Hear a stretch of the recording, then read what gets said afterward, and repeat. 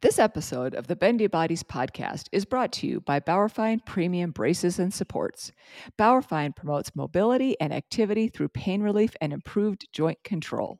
Welcome back, every Bendy Body. This is the Bendy Bodies podcast, and I'm your host and founder, Dr. Linda Bluestein, the Hypermobility MD. This is going to be a great episode, so be sure to stick around until the very end so you don't miss any of our special hypermobility hacks. As always, this information is for educational purposes only and is not a substitute for personalized medical advice.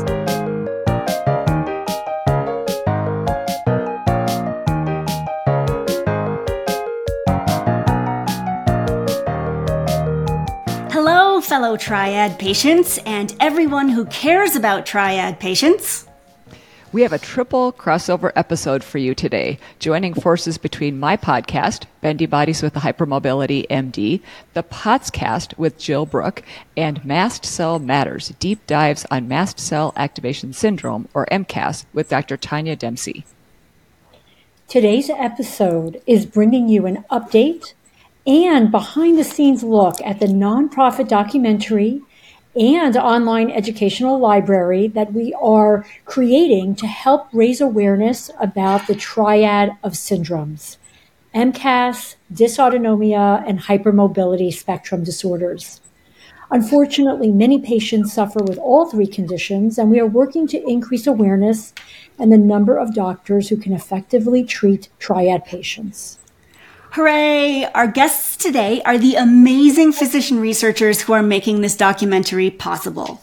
They include Dr. Leonard Weinstock, GI specialist, research publishing machine, and world leader in finding answers and treatments for complex syndromes. Dr. Larry Afrin, widely considered the father of MCAS with tons of publications and presentations, plus he literally wrote the book about MCAS called Never Bet Against Occam. And in addition to all that, he spends countless hours every week mentoring other healthcare providers about MCAS. Dr. Tania Dempsey is not only one of our hosts today, but also part of the documentary film team. She is a Johns Hopkins trained physician and researcher. She's a thought leader in the space of MCAS and related conditions. And just like her partner, Dr. Afrin, she volunteers a huge amount of time educating other providers about these complex disorders. We've got Dr. Laurence Kinsella, neurologist extraordinaire who, among other things, specializes in helping complex patients at the intersection of dysautonomia, hypermobility or connective tissue disorders, MCAS, CSF leaks, Chiari malformation, neuropathy, and all manner of very complex neurological issues. And Dr. Linda Bluestein hasn't yet been filmed for the documentary, but she will be soon. And Dr. Bluestein is a Mayo Clinic-trained anesthesiologist and world-leading pain expert, especially when it comes to the complex and many types of pain involved with hypermobility, MCAS, and dysautonomia. And finally, I'm a triad patient, and my 17-year diagnostic delay almost did me in until Dr. Weinstock saved me. So now I volunteer in several capacities to help make things easier for patients in the future. So that's the roster. And thank you, everybody, for everything you're doing and for being here today. All right. And the first question goes to Dr. Leonard Weinstock and Dr. Tania Dempsey, because this entire project, I believe, started as your brainchild. Can you get everyone up to speed on what this project is and why you have been pursuing it for years now? And let's start with Dr. Weinstock. Well, we had a mast cell activation syndrome meeting in Colorado 2019, and it was something that got me thinking. We had all these difficult patients and so few doctors out there. How were we going to get it brought to the attention of the medical community? And part of it came as an idea of, what about a movie? What about a documentary? And because it's so hard to change the academic curriculum. But the patients were knocking down on our doors. How were we going to get it to other doctors and possibly just to more people so they recognize their own condition? So I came up, and probably simultaneously with Dr. Dempsey, the idea of something out there like a documentary to bring it into the public domain. Yeah, exactly. Well said, Dr. Weinstock. But also, I'll just add that, this has been a few years in the making, because when we started initially thinking about it, we had reached out to some and talked to some filmmakers.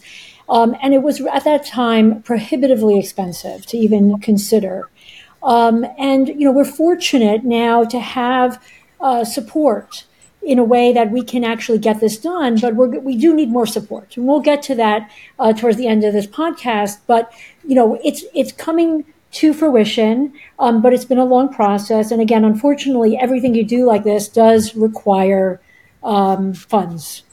So that was our big obstacle for a while. COVID was the other obstacle. Correct. Moving ahead during the season of COVID, not good. Absolutely. Right.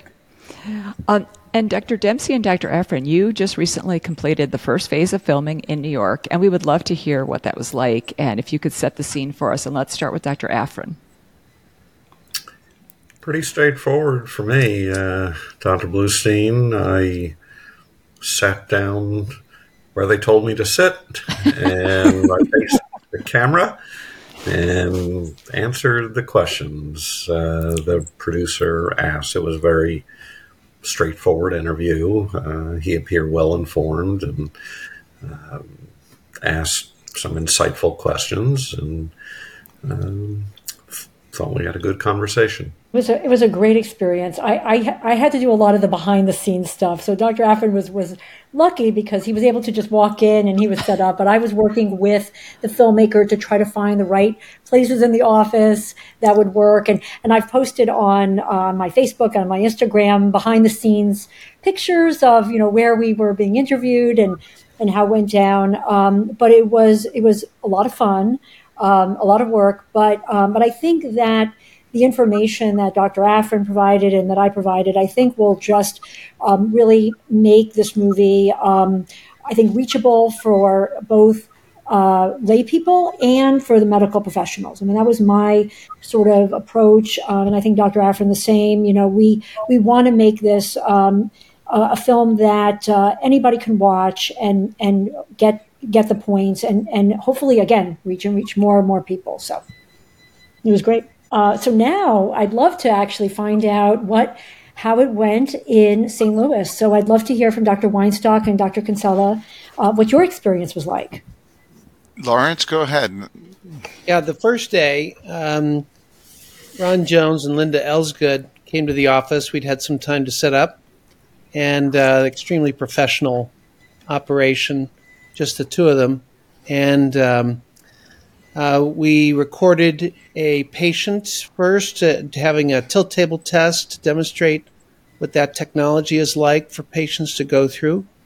We had a very in-depth interview. We had a number of questions that we went over. We had a chance to repeat what was needed and focus on certain areas of interest. And then we invited, my wife and I invited Ron and Linda back to the house for dinner. And so we got a chance to get to know them on a bit more personal basis. And my day with Rob was spent setting up the room and interesting camera work. They actually had this very low light situation, and but he knew what he was doing, and had very sophisticated equipment, and spent a long time getting sound bites from me.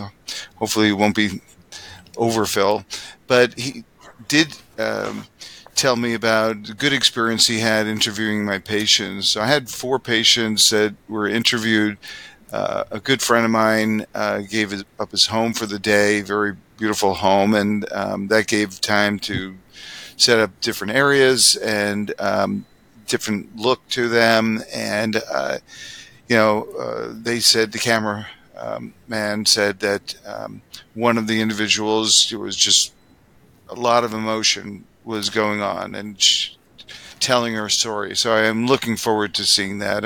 I know the individual, and she's just a wonderful person who I always say to her, or frequently will say, you're my greatest patient, but my worst patient. And she has intravenous Benadryl going continuously, and if she waits too long to change the canister, she'll start to have anaphylaxis. And on one trip to the emergency room where things weren't going well, she had epinephrine 5 times in the ambulance. So, I mean, it's just amazing how this syndrome affects patients and their life. And so we're going to have some of that in the movie. We want people to understand how tough it can be. And I mean, yeah, you can treat some patients so easily, and it's wonderful when it's like that. And they've gone to a bunch of doctors who don't know how to add up the symptoms and look at the review systems and suspect the condition. But even when you've done so in some patients, it can be really tough. Well, that brings up the next question that I wanted to direct to anyone, but I'd love to start with Dr. Afrin, which is, what brings you to this corner of medicine, working with such complex patients, and not just one complex syndrome, but 3 or more that seem to be intertwined? Because obviously there's a lot of people suffering with a lot of different medical conditions out there. What is it about the triad that makes you donate so much of your time on so many projects, including this one? Well, certainly wasn't planned.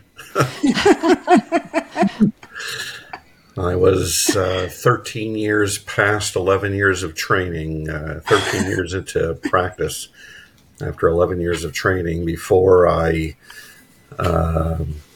came to figure out, after nearly a year's effort, in my first patient I came to recognize as having what we now call MCAS. But it was her life had been destroyed by the disease.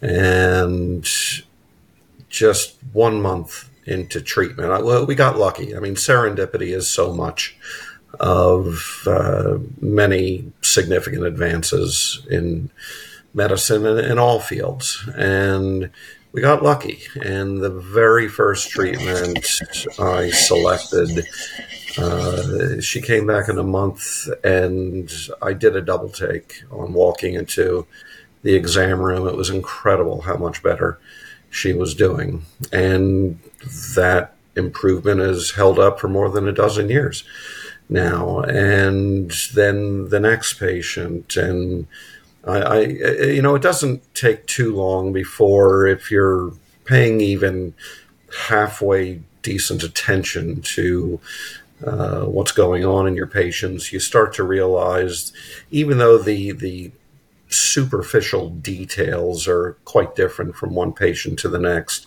there's an overarching pattern to this, and you begin to realize it's incredibly prevalent. And in truth, every doctor has been seeing this left and right all day long, every day, their whole careers. They just couldn't previously recognize it for what it is, because number one, they had never been taught such a thing exists, and number two, it is so variable in the details. And honestly, most doctors only have, 5 or 10 minutes in a visit. You don't have time in the typical doctor-patient encounter to dig into the details. You can, address briefly one superficial issue or another, and that's it. You got to move on. So I understand the challenges, the reasons why, in spite of the prevalence of the disease, not a new disease, newly recognized disease, I understand why, despite all the smart doctors in the history of medicine, we didn't recognize this until, didn't start to recognize it until just about 16 years ago. But nevertheless, if you're paying attention, you begin to realize this is incredibly prevalent. These patients have been seeing uncountable numbers of doctors, consuming enormous amounts of resources, and generally not getting very far with any of it, either diagnostically or therapeutically. And you see the opportunity in the first few patients, even as different in their superficialities as they were. You see just this extraordinary opportunity to turn their lives around. And especially considering that most of them, even if they don't get diagnosed and treated, they're probably going to live a relatively normal lifespan. So this becomes all about a much better quality of life for most of them for decades to come. And for some of them, it's just a quality, it's productivity too. They've been disabled, sick to the point of disability. And when you can take somebody who's totally disabled and get them back to work for decades to come, that's significant. So I started, figuring this out on more patients, and I began publishing, and I think that's an important part of it. And these patients who, thanks to the internet, they've got access to way more medical information than ever in the past. They come to figure this out much sooner than their doctors do. And so they started coming to me from all over creation. It really was remarkable. And that's a long story, but here we are today. Have others seen a similar story? I have. So you referred to your own case history, and you and I and your other doctor, Dr. Goodman, published a case report in 2018, and we worked on it since basically your treatment over since 2016. Anyway, bottom line, we published this new treatment for you. And then if you Googled POTS and MCAS for 4 years, it came up as 1, 2, or 3 on Googling, and that led to many emails and people asking if they could be my patient or where could they find this treatment and so forth. The internet is powerful. I had a patient not too long ago who basically wrote down all of her symptoms, typed in all of her symptoms, and it came up with MCAS and my name, because obviously she was from Missouri. But that just shows you where people are going. The patients are ahead of the game. So my day is 12 colonoscopies as a gastroenterologist, come back to the office and see 7, 8 patients who either have MCAS or think they have it and often do have it. So my life has turned around dramatically since 2018 when we published that case. For me, it was a patient who came to see me, had a very ruddy complexion, flushed, and had POTS. And she said, "Doctor, I think I have mast cell activation syndrome." Well, what is that? I've never heard of this. This is well pre-pandemic. I'd say around 2014, 2015. And I'd never heard of it. And my initial response was resistance. And over the course of time, looking into this more, measuring her own serum tryptase, which turned out to be elevated. Very lucky, because very often it's not elevated.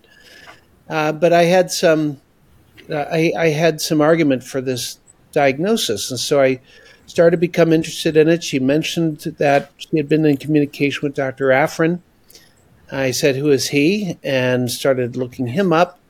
And over the course of time, my resistance slowly melded into, if not acceptance, at least a begrudging willingness to consider it.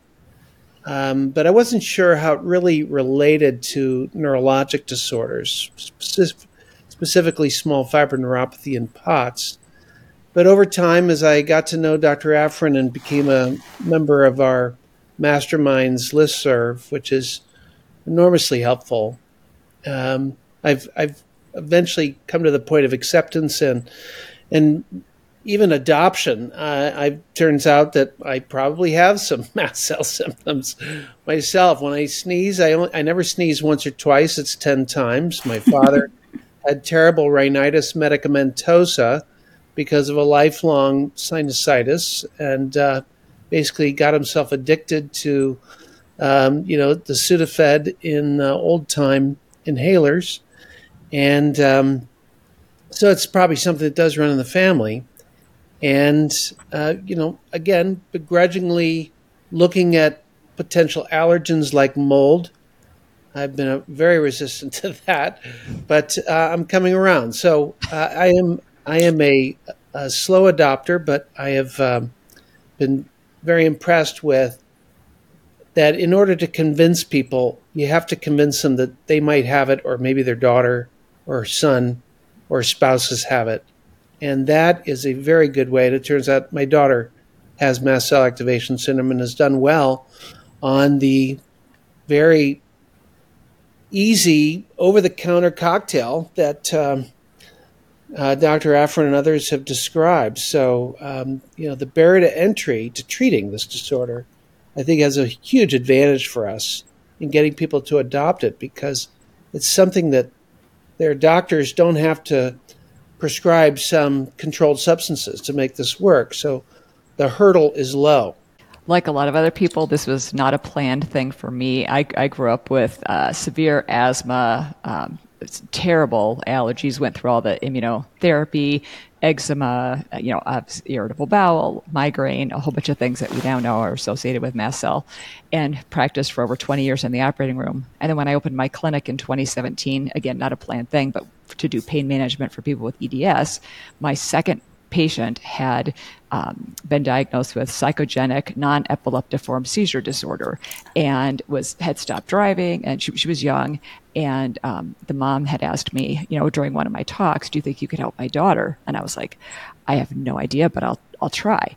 And so I prescribed and did some of the things that I had learned from Dr. Afrin. And she came back after 30 days, and I was shocked. She had had no events. And I almost fell out of my chair. I was like, it actually worked? Because, you really don't know until you actually try. So it definitely has been more of an evolution for me that I've been incorporating more and more into my practice and doing more screening and things like that. And so I am so grateful also for the listserv and for the incredible wealth of information that everyone in this space shares, which is just really fantastic, because we learn so much more than if we just, go off of, publications. Obviously, there's a lot of great publications as well. But so for me, it definitely, as I started to incorporate more and more mast cell directed therapies in my practice, my outcomes got better. And I think my experience is very, very similar. And I remember, I think one of the ways that Dr. Afrin and I kind of connected was I had done a podcast. I had already had my first patient identified. I was already getting interested. I had connected with Dr. Afrin to consult on MCAS. And then I started, once you see it, you can't unsee it. So I just kept seeing more and more patients. And my lens just shifted so dramatically that patients that I didn't have a lot of answers for or solutions for, I finally started having that, like Dr. Bluestein, you start being able to help more people. And I was doing a podcast, and I had sort of determined, I did a very, very quick chart review before the podcast. And I just wanted to see, what percentage of my patients at that time, I think it was around 2017, had presumptive mast cell activation syndrome. Many of them proven, but, just broadly based on my clinical impression. And it was, almost like 90%. And I think I said that on the air. And at some point, Dr. Afrin and I connected, and I think he was sort of impressed that I had started to identify that many patients. And the truth is that not everyone has MCAS, right? I'm not trying to say that 90% of people have MCAS, right? But 90% of patients who were coming to me, who were sick, who didn't have an answer, who had been to so many specialists, who were trying to figure out, a path forward, many of them had mast cell activation syndrome or have it. And so again, that's why I'm so passionate about doing this documentary, working together on educational work, because it's out there. Based on some literature, right? We think maybe 17% of the population maybe, has some form of mast cell activation syndrome. That's a lot of people. And there are a lot of people out there who are not understood. There are a lot of medical professionals who want to learn. I want to give them the benefit of the doubt. I think they want to learn. They just don't know what they don't know. And their families that have family members who are ill and they don't understand, right? So I think that if we can, because of our experiences, right, if we can put this information in this film as we're doing, then we're going to, hopefully change a lot of lives. It's my little plug. I'd love to talk a little bit, from my own personal experience with the filming.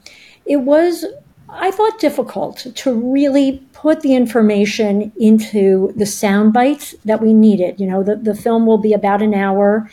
Obviously, even with one patient, right, we spend hours with each patient, right? So it's such a complex topic.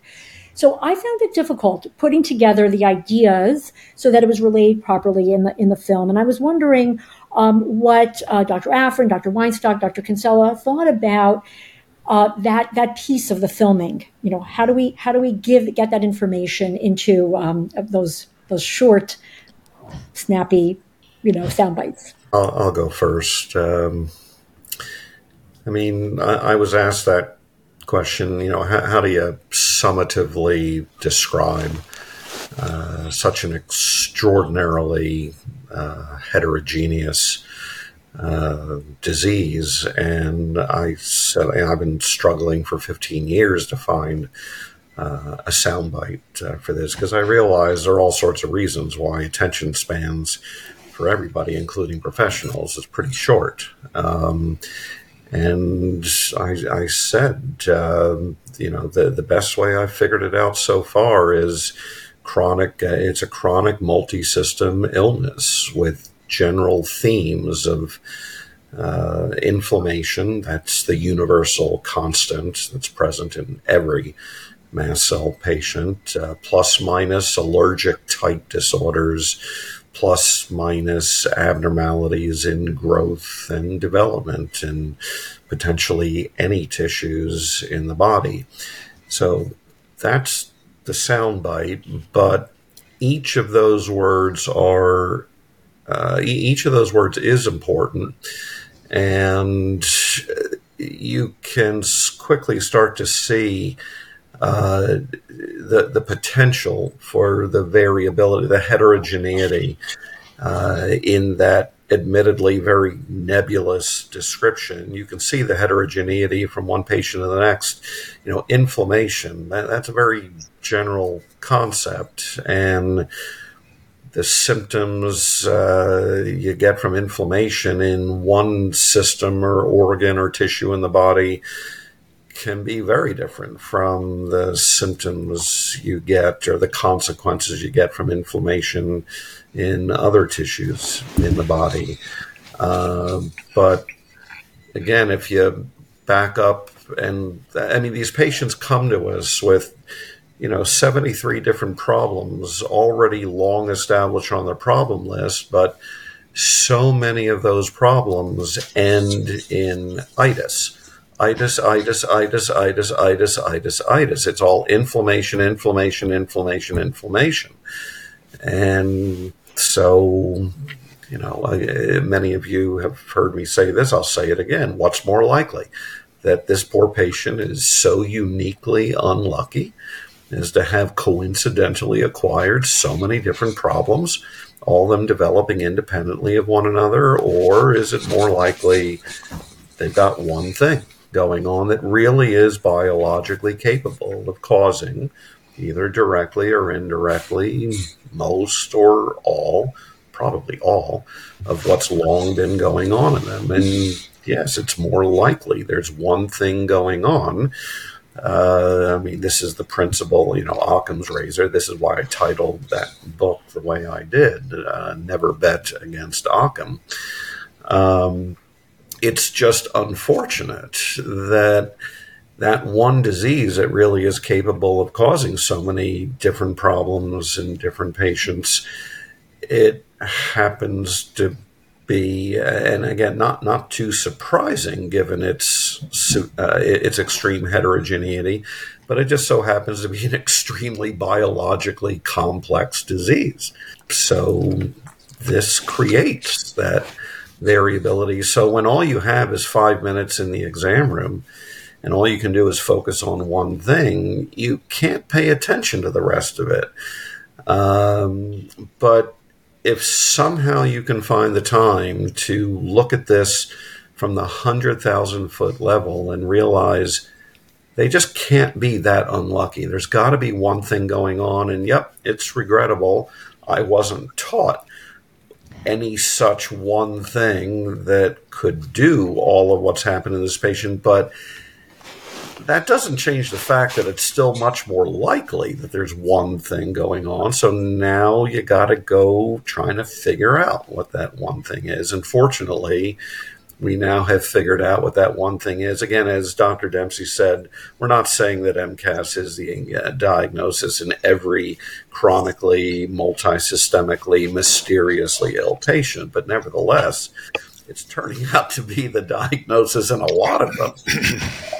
So this is all I've been trying to say for 15 years now. I'm not saying every mysteriously ill patient has MCAS. What I'm saying is if you have a patient who is chronically, multisystemically ill with general themes of inflammation plus minus allergic issues plus minus dystrophisms, then it becomes reasonable to consider the possibility that maybe it's MCAS that's what's at the root of the patient's problem. It becomes reasonable to include this previously unrecognized disease in the differential diagnosis. That's if you don't even think about it in the first place, if you don't consider it, you'll never get to the diagnosis, and then you won't have any way of actually helping the patient get better. Treatment depends entirely on diagnosis.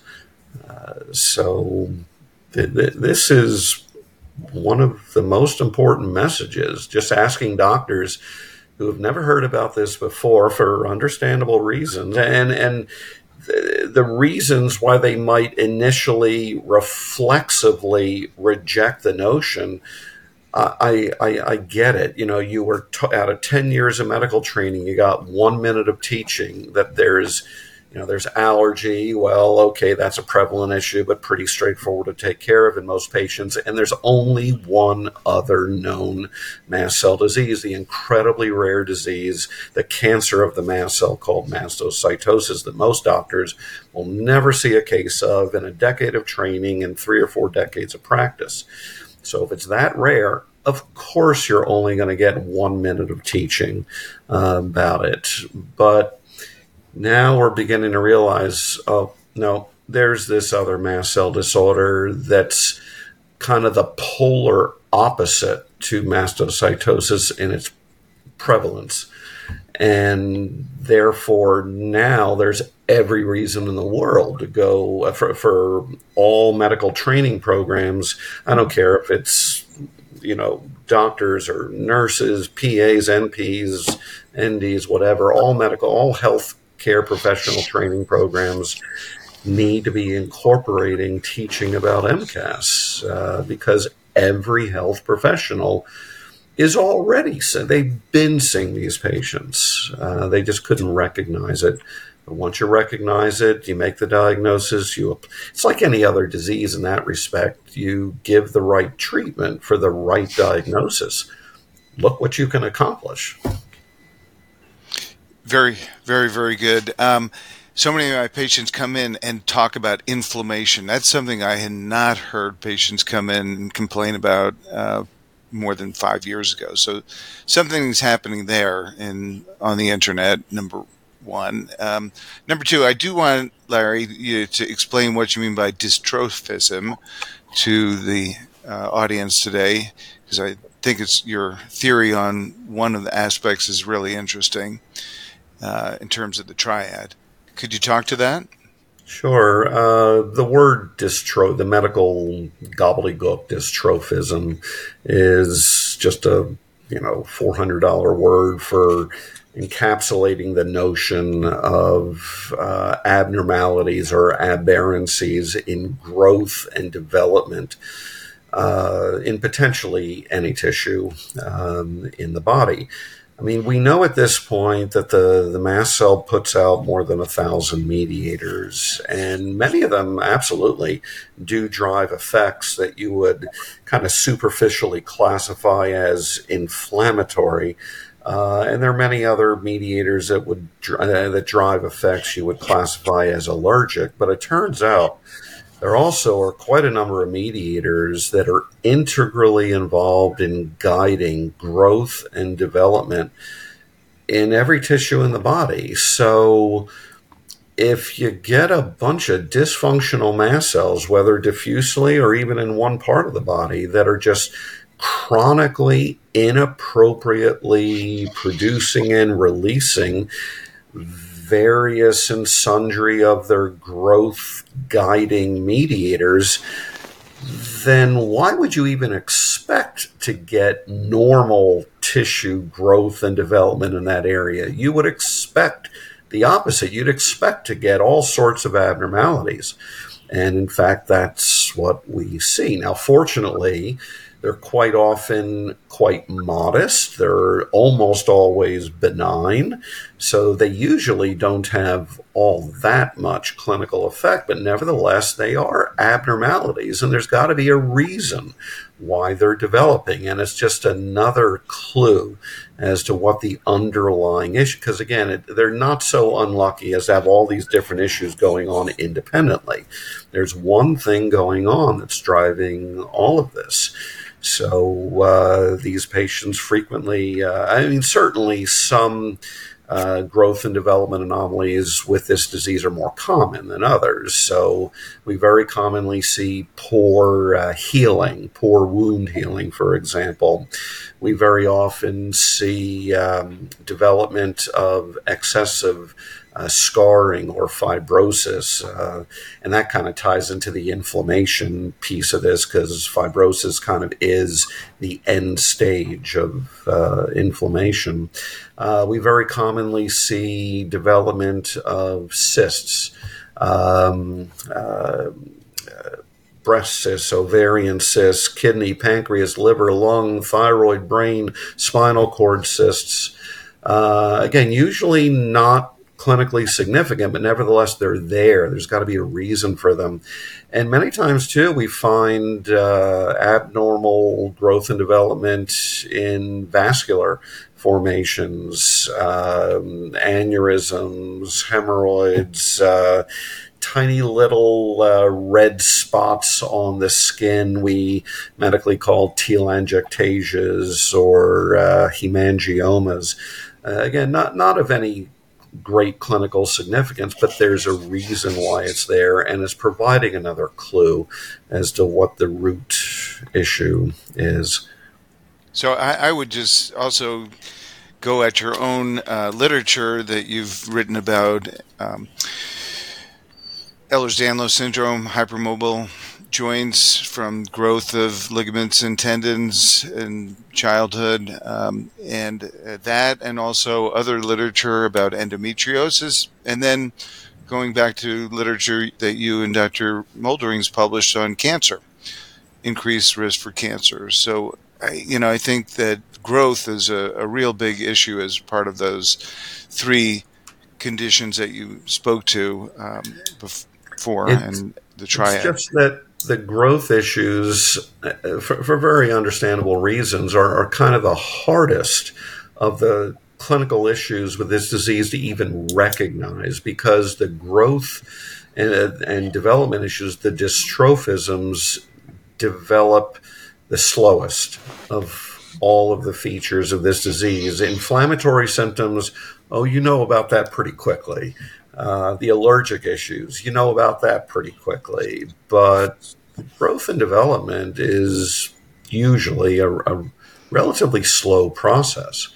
And it's very easy for patients to come back visit after visit after visit for even many years with a given doctor and things are changing in the patient growth-wise, but the doctor's not recognizing it, and sometimes even the patient isn't recognizing it. But it's all part and parcel of the disease. Well, I think this is getting why. I think this is getting to why we are going to need the educational library, because there's so much to know, and this sounds like it can account for so much, but that educational library, just to let people know, is planned to contain resources and lectures and presentations from top experts on all of these subtopics, so that if somebody wants to go deep into one of these areas, they can find all that great information. But so we're really seeing how difficult it is to pack so much information into a 1 hour to 90-minute documentary film.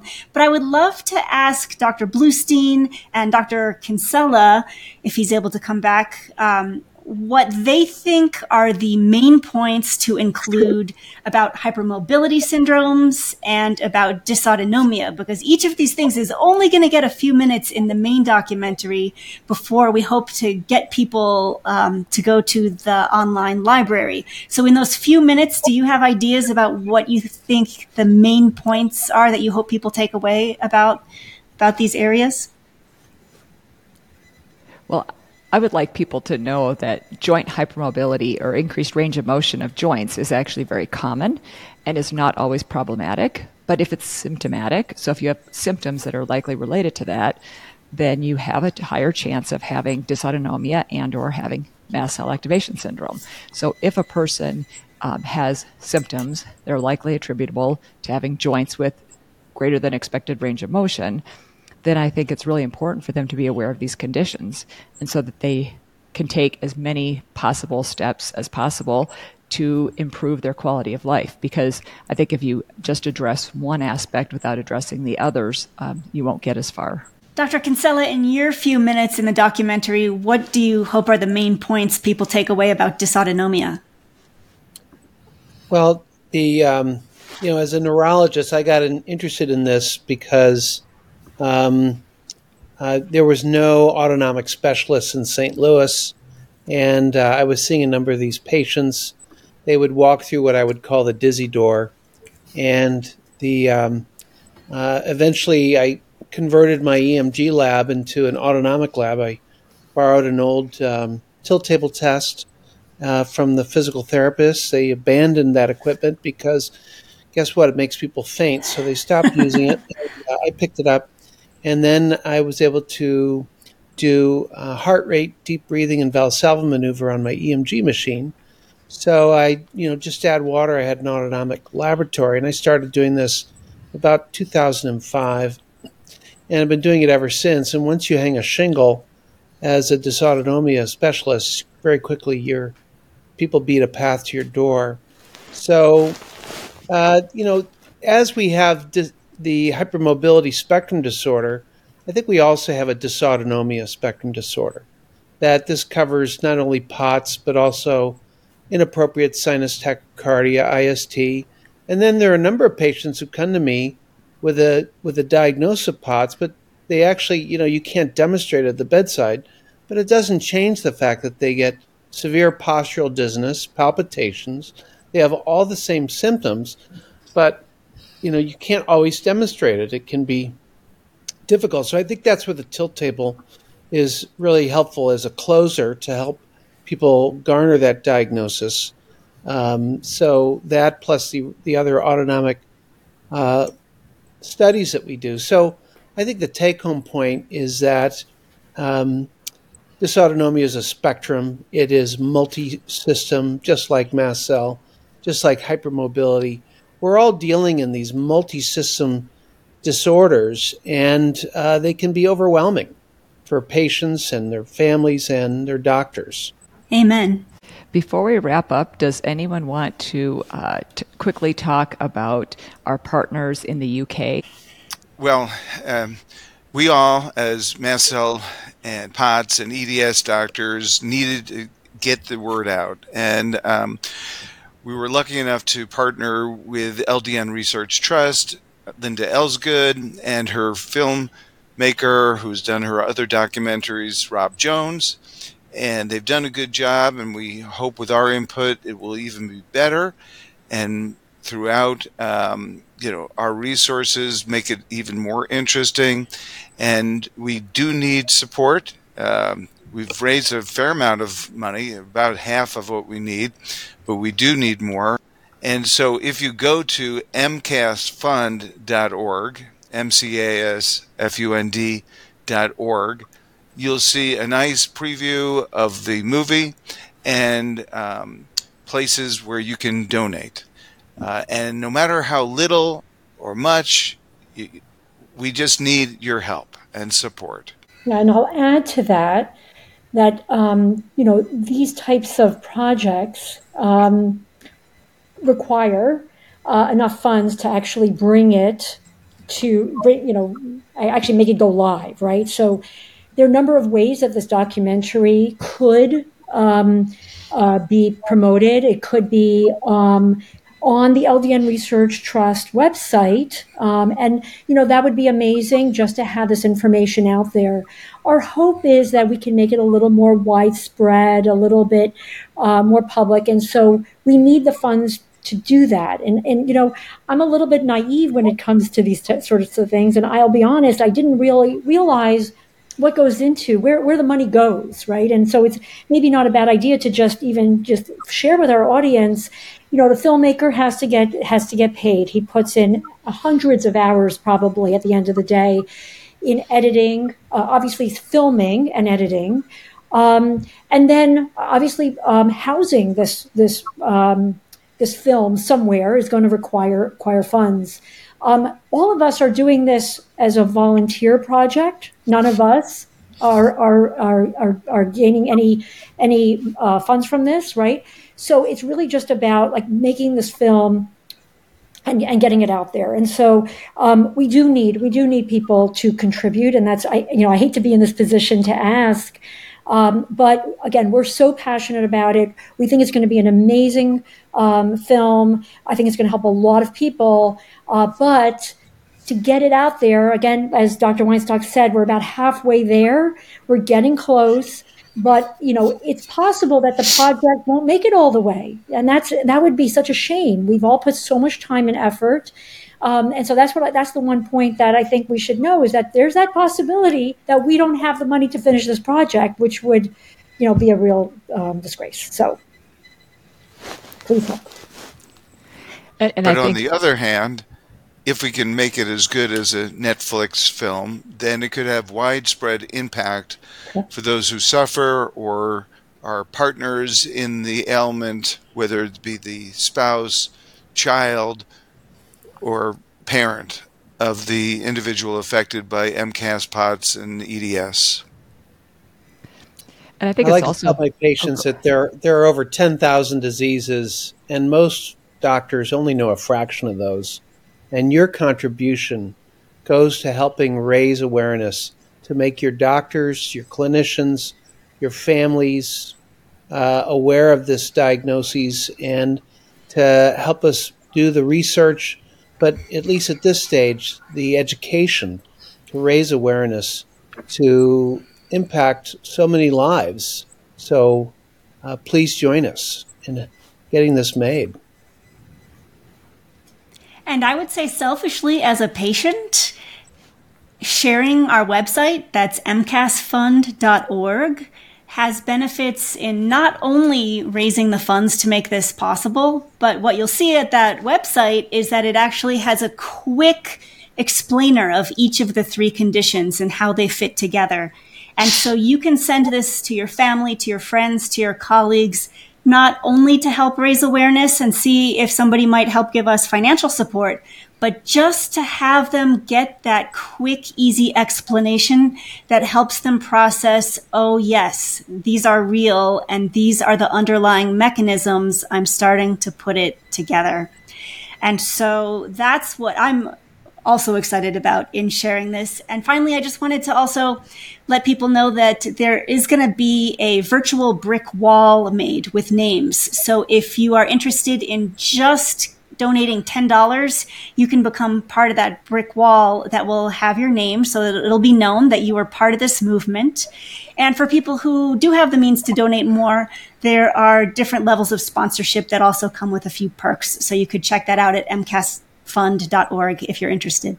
And I think that's such important information, Jill, that you were just sharing, that even if you can't donate financially, if you can share the website, if you can talk to people about the film, because the goal really is to raise awareness and provide education. We know there's a lot more documentaries being made nowadays, but this is really, I think, such an important one because it will be providing real information that people can use, and especially with the educational library as well.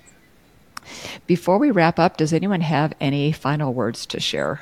I'd just like to recognize all of my colleagues for taking the brave step of stepping out of the comfort zones of their own specialties, subspecialties, to basically do what's right for the patient. What Dr. Weinstock, Dr. Kinsella, you, Dr. Bluestein, you, Dr. Dempsey, and hundreds of other physicians around the globe have done beyond their training to learn and to at least try to help these initially quite mystifying patients. That's what makes all the difference. I understand the challenges in modern practice, why doctors often don't or can't continue with learning or trying, but to best serve the patients, and that's what we're supposed to be. That's supposed to be our principal objective here. To best serve the patients, I really do encourage as many doctors as possible to keep learning, even if initially it might not seem like these topics could have any intersection with your domain, but I promise you, mast cell disease absolutely intersects with every domain in medicine. So if you can just see your way to continue learning and to at least try. Most of the drugs and other treatments that make biological sense to try for this disease, they're safe, they're easy for any physician to prescribe and to manage. They're just treatments that most doctors have never heard of before because they've never had to take care of these disorders before. But if you're willing to learn, willing to try, my experience and what I've seen the experiences of many hundreds of other doctors who are coming into this area, that my experience says you'll wind up helping a whole lot more patients than you might have ever suspected could be possible. I've had I've been very privileged over 15 years now to have been able to assist a growing number of doctors come to understand this, come to recognize it in their first few patients. And many of them have circled back to me a year or two later and said, oh yes, it's definitely in a lot of my patients. And many doctors tell me how much enjoyment it's actually bringing back to their medical practices, because these previously very mystifying, very frustrating patients, they could not figure out what was wrong with them. They thought they were psychosomatic. They could not effectively treat them.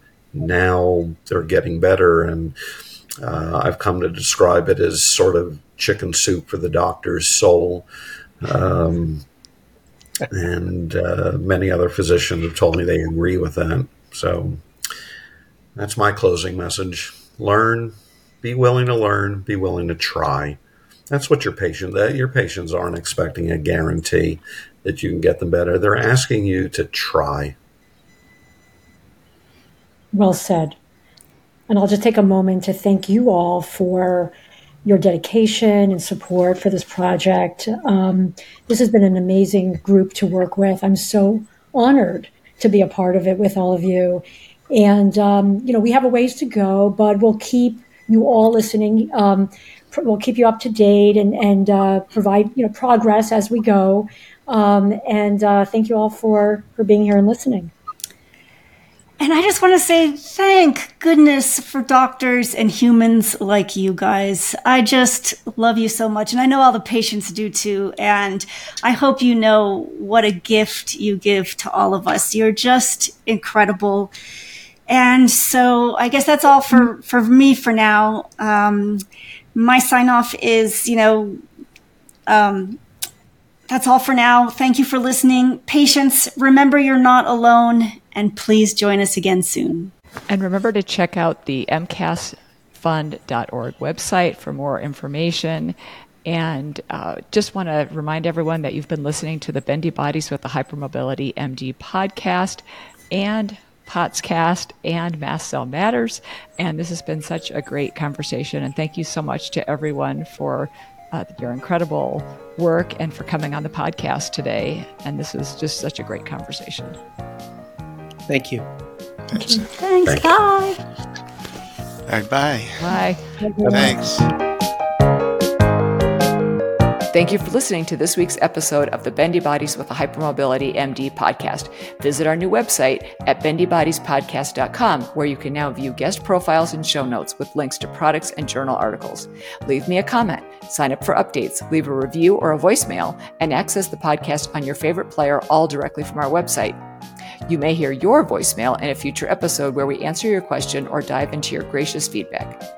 Follow us on Instagram at Bendy_Bodies. We love seeing your posts and stories, so be a buddy and engage our community by using the hashtag BendyBuddy. That's hashtag BendyBuddy. You can also find me, Dr. Linda Bluestein, on Instagram, Facebook, Twitter, or LinkedIn at Hypermobility MD. Visit hypermobilitymd.com for information about medical services and one-on-one coaching. This podcast is for general informational purposes only and does not constitute the practice of medicine or other professional healthcare services, including the giving of medical advice. No doctor-patient relationship is formed. Do not disregard or delay obtaining medical advice for any medical condition you have. Opinions shared are that of the guest and do not necessarily represent the views of the host or any particular organization. Sponsorship of the podcast does not necessarily mean an endorsement. Thank you for being a part of our community, and we'll catch you next time on the Bendy Bodies podcast.